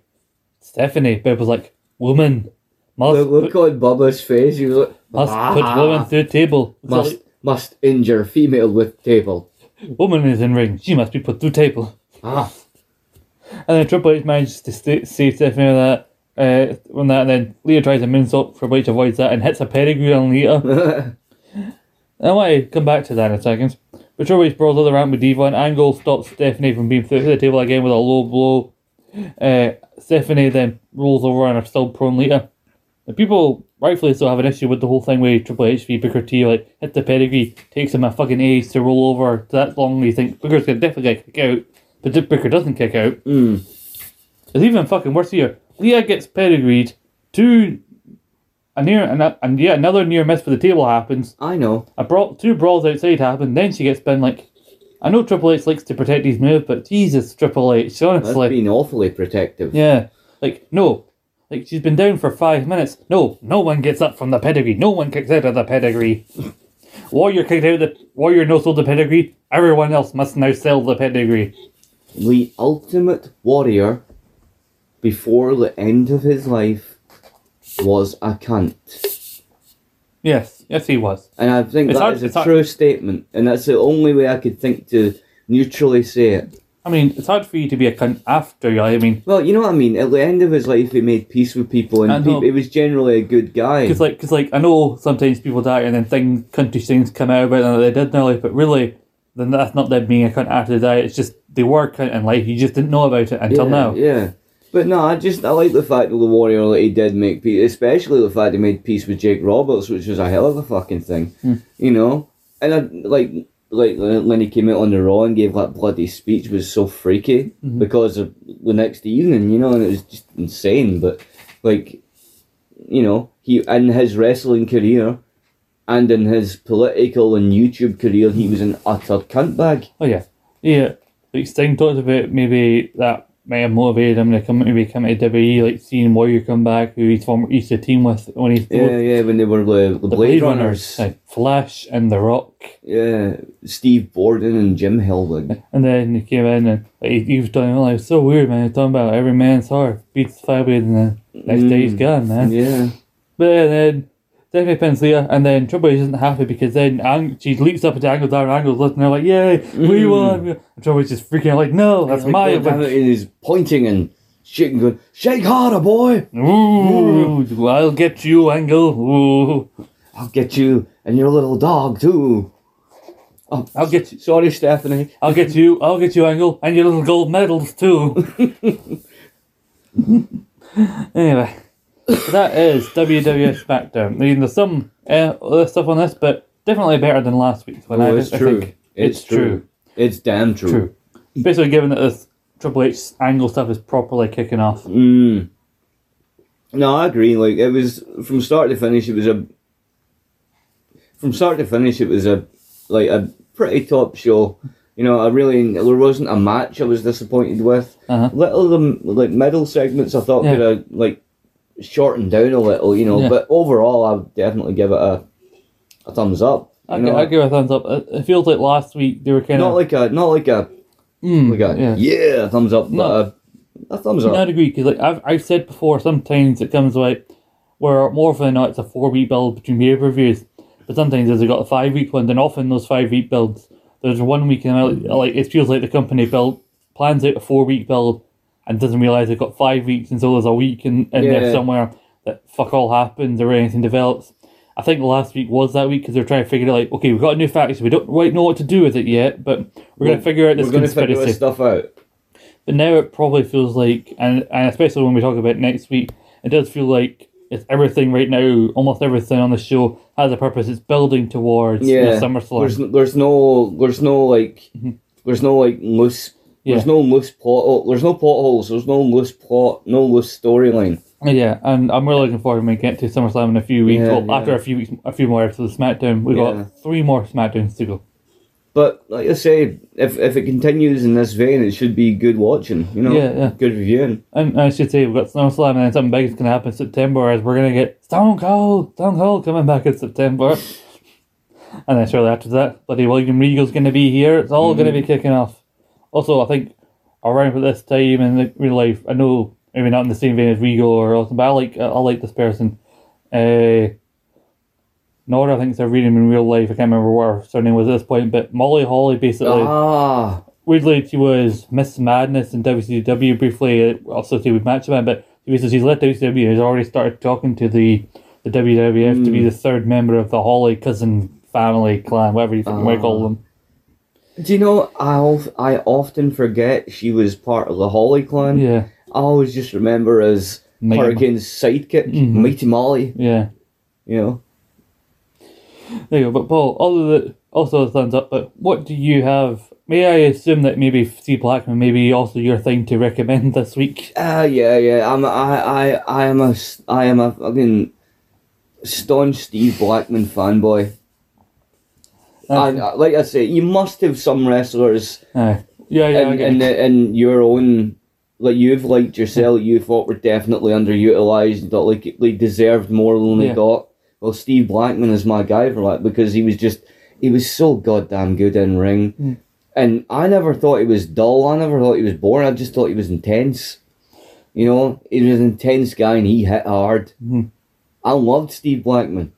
I'm gonna give it to the main event, because I know Kane's there in another match, but and there's a big angle with him. But I'm gonna give it to this because I remember discovering weirdly through watching. I went through a weird thing. I sometimes do it every so often if I feel like it, but I went through a weird thing where I'd go back to periods of time I wasn't watching matches I knew happened but never watched at the time, and find promo packages for them and watch the promo packages. I went through a rabbit hole. And I watched a couple of promo packages in a row that basically showcased for me the Angle Triple H storyline, and I really got into it. And getting to see now week by week, I'm really looking forward to seeing it in real time. Yeah. It's so good that like you say, if you've seen it on a pay-per-view promo or something, and like you say, you get to watch the shows and see the build and the rise and the tension. It's just, it gets you really invested, even though it was like 20 odd years ago. You can still get really invested in it. Yeah.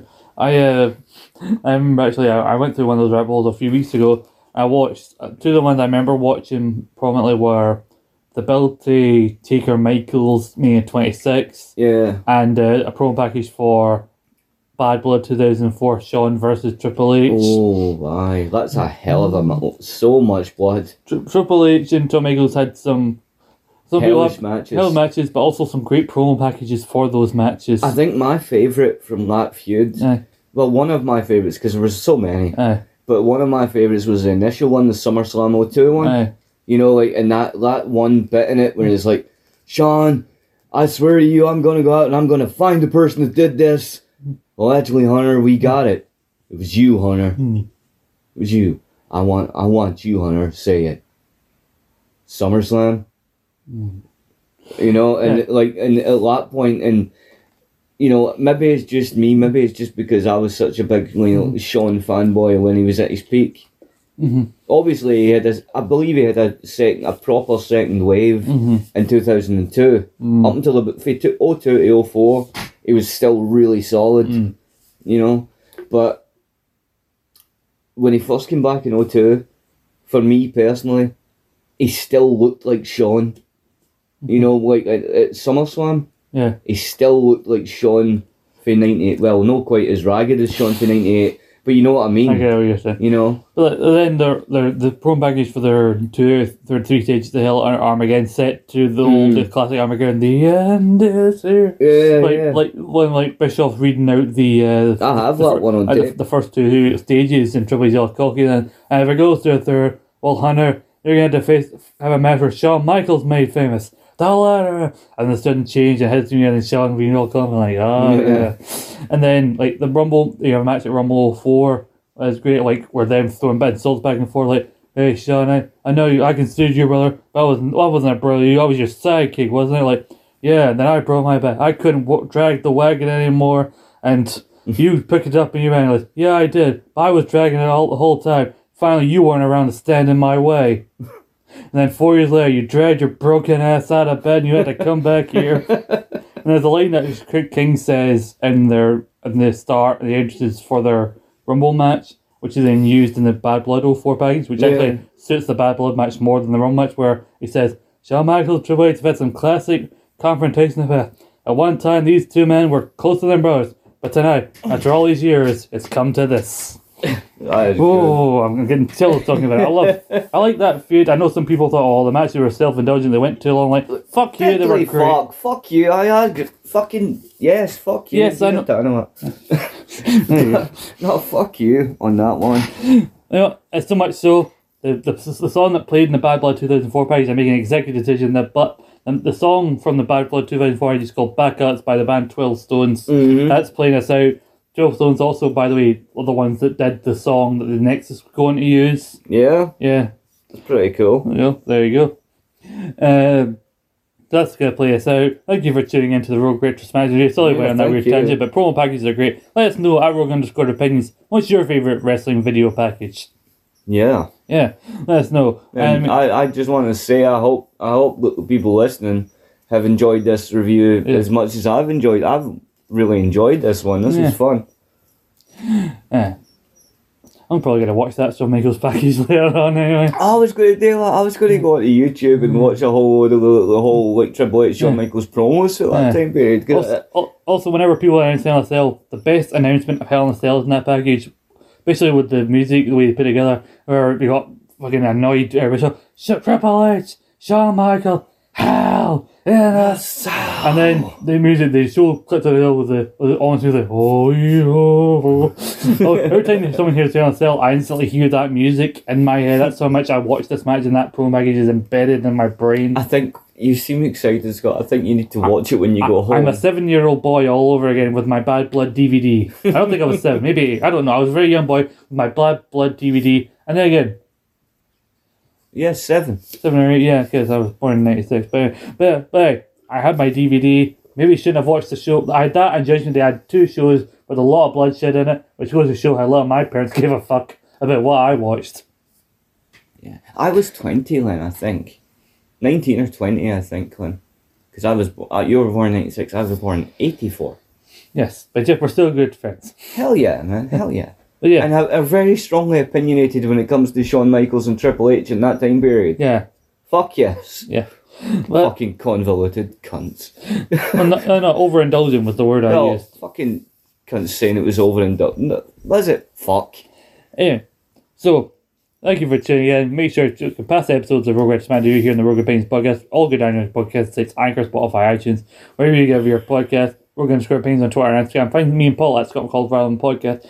We got some great shows over there. We really do. Yeah.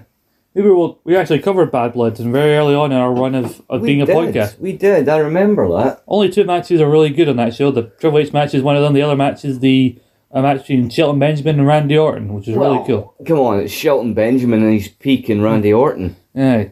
Whereas I can see no wrong in that situation. Yeah. But anyway, I hope you enjoyed the song that we're about to play here. And maybe if you enjoyed it, maybe you'll look up that video package that I just mentioned a little bit ago. Yeah. Maybe you will. Until then, we'll see you next time on the Rogue Retrospective Review. See ya.